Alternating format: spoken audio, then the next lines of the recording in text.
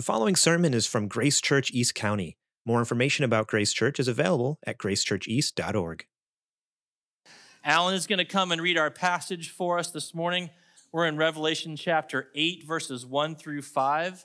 So take your Bibles, your Bible app, turn to that passage. Let's give our attention to the reading of God's Word.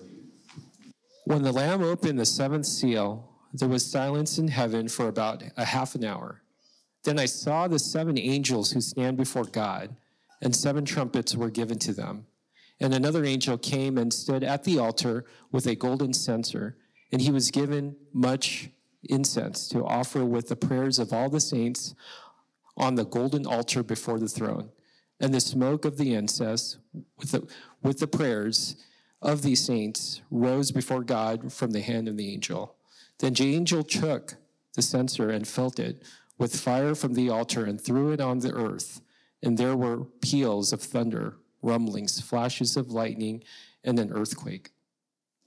I'll pray for us. Dear Jesus, thank you for your word. Thank you for loving us. Lord, I pray that you just open our hearts and minds as Dan preaches our word. We love you and we thank you. In Jesus' name, amen. Thank you, Alan. Okay, kids, like Rick said, we are so happy to have you in this service. I'm going to try to say things in some ways that will help you guys understand. Oh, there aren't too many little ones here, but there's a few. I'm also going to try to do something super risky. I'm going to take a chance and start with a video this morning. We'll see how this goes. Does anybody besides my son Simeon know who Mark Rober is? There we go. He's a former NASA scientist. He makes science fun videos on YouTube. And he makes this thing called elephant toothpaste, which is awesome. He takes kind of this big container of colored liquid, then he pours something into it, and he gets this huge explosion, and it looks a lot cooler than it sounds. So let's see how this goes here. All right. Kids, do you think that something you do could ever be a part of something like that someday? Do you think you could make a big explosion like that someday? I don't know. We're going to talk about that. Keep listening. Grown-ups, do you guys recognize what we saw in that video? It was a catalyst, wasn't it? It was something that when poured into something else causes a huge reaction. Now, I hope you're asking yourselves, what does this have to do with Revelation chapter 8? Keep that video in your mind because that's going to help us explain the passage this morning. And we should be asking, why does this matter? This passage, this strange vision of angels and trumpets and balls of fire. What does God want us to take away from this? Well, let me ask you something. Do you ever wonder if it matters when you pray? Whether someone like you can make any difference by what you pray? Do you ever have that question? That's me for sure, and I'm sure it is for you too. This vision that we're going to talk about this morning is here to teach us that our prayers are what God uses to bring his kingdom here to earth. God uses our prayers to bring his kingdom here on earth. That's a big claim. Kids, let me say that in a way that you might understand. I'm going to use little words. God acts when you pray. I want you to believe that, kids. God's acts when you pray. It's easy to be skeptical about that claim, so let's let God's word help us this morning in three ways. There's three things I think this passage teaches us about our prayers and how God acts when we pray. The first one is the context of our prayers. Look at verse 1 with me again. The context of our prayers. When the Lamb opened the seventh seal, there was silence in heaven for about half an hour. So it's good to remember where we are on the map of Revelation, right? Because it can get confusing. I know I can get confused. So we're about to open the seventh and the last seal that reveals God's plan to bring the fullness of his kingdom, his rule on earth as it is in heaven. That symbolic number 7 represents perfection, completeness, fullness. It goes all the way back to Genesis chapter 1, when God rested on the seventh day from the work that he did in creation. In verse 2, we read about 7 angels and 7 trumpets, and that's a signal. That's like a little marker on the map to us that's going to tell us we're about to start one of those.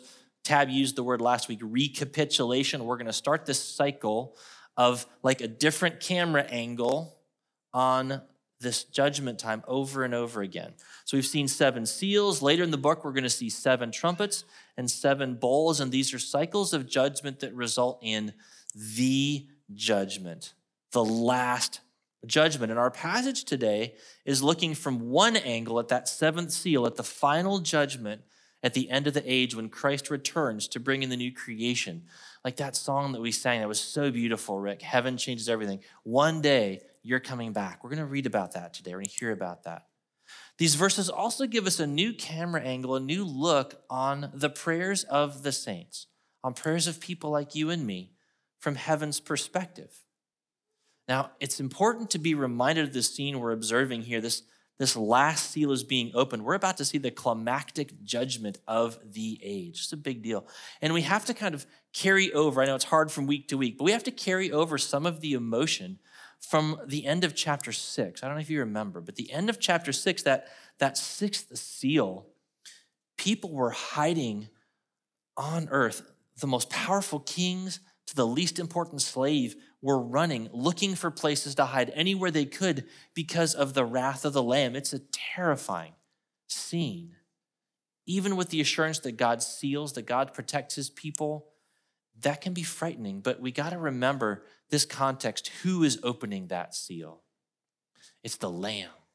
It's the conqueror. It's the worthy one who is acting to bring about the culmination of God's kingdom. That Lamb is our shepherd.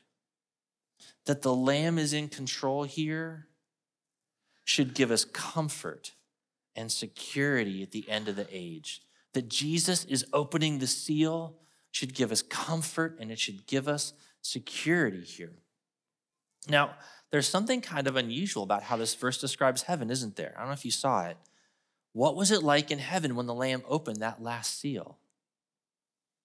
It was silent, dead quiet. And that's so different from what Revelation has shown us so far. It's been describing heaven as full of unending worship, shouts of praise from all the saints, an uncountable crowd. This is like the loudest sports stadium you've ever been in, times 1,000, and then all of a sudden, silence. This kind of makes me think of what I was like. I was trying to think about how to talk about silence, and it was like when I used to be on a ship in the Navy, we'd be at sea, and it's always noisy. There's ventilation running, there's engines turning, the water's going past the hull. It's never, ever quiet. But every so often, something, not very often, something would go wrong in the engineering plant, and the power would go out, and it would just get quiet. And I was the guy that ran the engineering plant, so that was terrifying for me. When it got quiet, I knew something was wrong. And this is kind of like that. This is a silence that says something's wrong. It's the silence that precedes judgment. This is a silence that comes before judgment. You know, this idea of silence as a response to God's majesty and judgment is all through the Old Testament. Let me read you just two examples. Habakkuk 2:20. Yahweh is in his holy temple. Let all the earth keep silence. In Zechariah 2:13, be silent, all flesh before Yahweh, for he has roused himself from his holy dwelling. This silence is a response in heaven and on earth to God's glory revealed in justice and in judgment. You know, in this single verse, kind of shows us the outline of the entire gospel. Because it warns us of judgment that's coming, doesn't it? Judgment that's going to come to every individual on the earth for ways that we've all rebelled against God. But it also invites us to the Lamb, to be rescued from the coming judgment through his blood. As we follow Jesus, we become different people. Instead of rebels against the king, we become children. We become saints. Instead of raging against God like we saw at the end of chapter 6, like we're going to see elsewhere in Revelation, instead of arguing and fighting against God, we become people who pray to God, who cry out to him. So let's let verses 3 and 4 help us see the value of our prayers. I want you to see the value of your prayers. Let's read those verses together.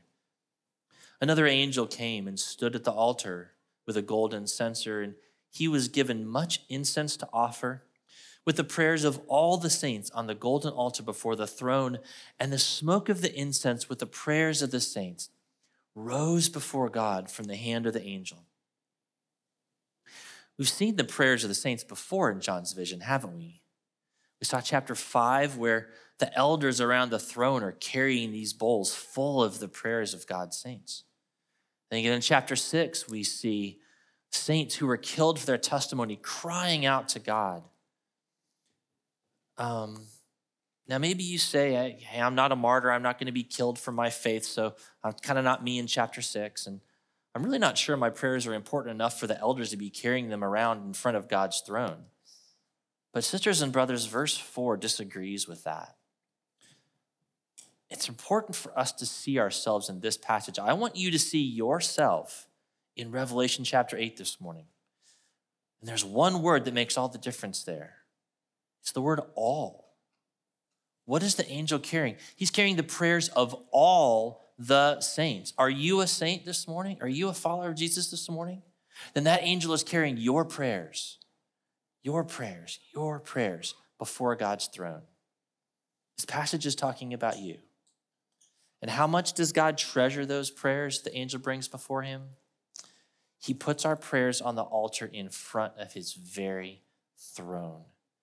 And I love how the NASB translates this verse. Much incense was given to him, that is to the angel, so that he might add it to the prayers of all the saints on the golden altar, which was before the throne. On the altar. Get this picture. The picture here is of God collecting all of our prayers, all of the ways that we've talked to him, and putting them carefully right in front of him. So kids, let me help you try to understand this.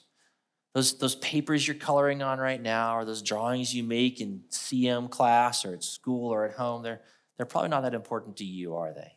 You're going to leave them on your chair. You're going to run away, go play after church. But you know what your parents do with those things, kids?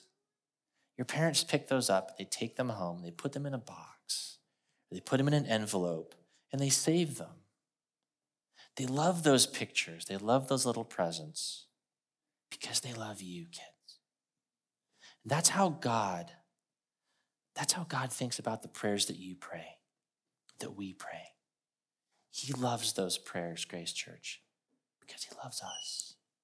Okay, I want you to get that. What difference does it make? Does this make a difference when you're wondering if your prayers matter? Does it make a difference when suffering is real and doesn't stop? Does it make a difference when the weight of injustice and sin and ugliness in the world just seems hopeless? I hope it does. I hope it makes a difference to you to know that your loving Heavenly Father is carefully, lovingly gathering your prayers and putting them on the altar in front of his throne where the sweet smell of them just goes up before his face night and day. There is value. There's value in your prayers, my friends. But there's more than value. There's much more. There is power in your prayers. They have an effect. And verse 5 is going to describe this for us, the effect of our prayers. Now, I was talking to Tab about this the other day. It's important for us to get our time horizons right here. I'm not saying that something I pray today is going to be answered today. We pray a lot of prayers. When we pray for our fellow churches, or we pray for persecuted saints, we pray for things, and we might not see an answer for years. We might not ever see the answer, and those prayers can get really abstract, can't they? You can get tired of praying those prayers. You can wonder, why am I keeping on with this? I don't see an answer. I don't know if I'll ever be able to see an answer. Why do I keep going? That's what verse 5 is going to help us with, the effect of our prayers. So look at verse 5. What happened? The angel took the censer. He's carrying this ball of incense going up before God. It's our prayers. He filled that censer with fire from the altar, and he threw it onto the earth, and there were peals of thunder. There were rumblings, flashes of lightning, and an earthquake. This is how John is perceiving the final judgment that God is releasing on the earth. This exact same language happens again. We're going to see it again at the end of the 7 trumpets. That's going to be chapter 11. And then again in chapter 16 at the end of the 7 bowls. Although in each one of those passages, the description gets amplified. It's like he's zooming in more and more. They're going to get described as more severe. We got to remember, this isn't a literal description of what's going on. The thunder, the lightning, the rumblings, the earthquake, they're not describing natural phenomenon on the earth. They're describing the arrival of God himself. Next year, we're going to get to the story of Israel meeting with God at Mount Sinai. I'm going to give you a sneak preview right now. Listen to how Exodus chapter 19 describes God descending on Mount Sinai, and listen and see if you can hear Revelation chapter 8 in that. Exodus 19. On the morning of the third day, there were thunders and lightnings. There was a thick cloud on the mountain and a very loud trumpet blast. Now Mount Sinai was wrapped in smoke because Yahweh had descended on it in fire, and the whole mountain trembled greatly. And as the sound of the trumpet grew louder and louder, Moses spoke, and God answered him in thunder. The Lord came down on Mount Sinai. Did you hear our passage in that description from Exodus? Verse 5 in Revelation 8 is describing God himself. God himself coming down to earth to the rescue of his suffering people and to bring about his kingdom rule. That is what's happening in verse 5. In verse 4, we saw ourselves in the prayers of all the saints. I want you guys to see yourselves here too. I want us to see ourselves in verse 5. This vision promises us that God will come to our rescue. The trials and the problems in this world will not have the final victory. God himself will come to our rescue one day. Now, you may understand how this verse talks about the effect. But where is our prayers in verse 5? They're in the first word, and it's the word I left off when I started to read the passage. What's the first word in verse 5? The word then. Then the angel took the censer. Well, what happened before that? When did he take it? It's when the prayers of the saints rose before God. Leon Morris comments, this is not an unrelated parenthesis. John means us to see that the prayers of God's people are supremely important. Do you believe that this morning? Your prayers are supremely important? You should. Our prayers, your prayers, my prayers play a significant role in the coming of God's kingdom to its final completion. Believe it or not. Back to the video we watched at the beginning, those little buckets of chemical that were dumped into the big buckets, those small buckets, those are like our prayers that rise up before God. Just like the foam exploded and spread all around in that video, God's final judgment will explode on the earth as a response to our prayers, to the prayers of his people. And this should help us think about our sisters and brothers around the world being persecuted for their faith. You know, the thunder, the lightning, the earthquake of verse 5, those are God's response to the cries of the martyrs in chapter 6. How long until you avenge us, God, they asked. God answered, rest a little longer. But now in chapter 8, a little longer is over. Now, one of the things I can be tempted by when I'm doing a sermon is, okay, I want to make it comforting and make sure that, that we're taking something away. And I want to make sure you don't think I'm just making this part about God coming down to earth, because the passage doesn't explicitly say that, to try to give you hope. I want you to see that John is drawing on themes that are throughout the scripture, particularly throughout the Old Testament, to describe God as he responds to his people's prayers.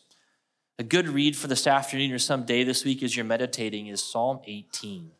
Psalm 18 is a longer psalm that David wrote at a time in his life when, after over 10 years of running from Saul, who was trying to kill him, he was finally delivered from his enemies and made the reigning king of Israel. He writes this psalm to describe what had been happening in his life up to that point. And here's just a few verses from that psalm. Listen to how closely this matches what John describes. David writes, "In my distress, I called upon the Lord. To my God, I cried for help, and from his temple, he heard my voice, and my cry to him reached his ears. Then the earth reeled and rocked. The foundations of the mountains trembled and quaked because he was angry. The Lord thundered in the heavens, and the Most High uttered his voice. Hailstones and coals of fire." Do you see the cause and effect relationship there? David cried to God for salvation, and God answered him. Psalm 18 describes this as God coming down in thunder and fire, just like we see in Revelation 8. God coming to the salvation of his people who cry out to him, "God, help." That is the effect of our prayers, Grace Church. As one preacher said, our prayers, in a manner of speaking, move the hands of him who moves the world. That's significant. Our prayers, in a manner of speaking, move the hands of God who moves the world. So let's make some quick application here. We've seen the context of our prayers rising in a silent heaven ready to unleash judgment. We've seen the value of our prayers, how much God treasures the words of his people. And we've seen the effects of our prayers, the catalyst that brings God himself to avenge his suffering saints and complete his rule on the earth. So here's the simple application for today. Keep praying. That's it. That's all I got. Nothing fancy or profound. Keep praying. And I know this can be a hard message to listen to about how valuable and how powerful our prayers are, because I know it doesn't feel that way when we don't see our prayers being answered. We can wonder whether the prayers we pray for health, for help, for the salvation of someone we love, or 1,000 other things are worth praying. I struggle with this. I do. There are things I have prayed for. I don't see the answer to those. And I get discouraged, and I know you do too. And Jesus knew that we would feel that way. Isn't that great? He knew that we would feel that way. So in Luke chapter 18, he told his disciples a story to encourage them to pray and not to get discouraged, not to lose heart. And here's how the story ends. Will not God give justice to his elect who cry to him day and night? No, I tell you, he will give justice to them speedily. Keep praying. When we feel discouraged in prayer and when we feel like our prayers aren't doing any good, I think that this passage, this Revelation 8, and just thinking about prayer in general, I think it points us to one prayer that we can pray that will certainly be answered. We don't always know if our prayers are definitely going to be answered. We try to pray in alignment with God's will. We try to read the scripture and do those things, but is there a prayer that I can pray that I know without a doubt will be answered? I think the answer is yes. And that prayer is one that Jesus taught his disciples. It's what we call the Lord's Prayer. Your kingdom come.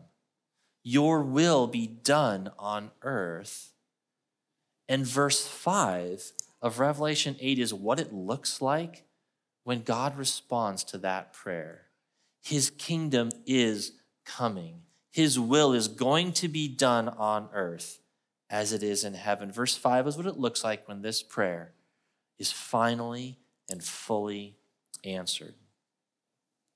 It's a good thing Jesus didn't just tell us to pray that way, but he showed us what it looks like to pray that way.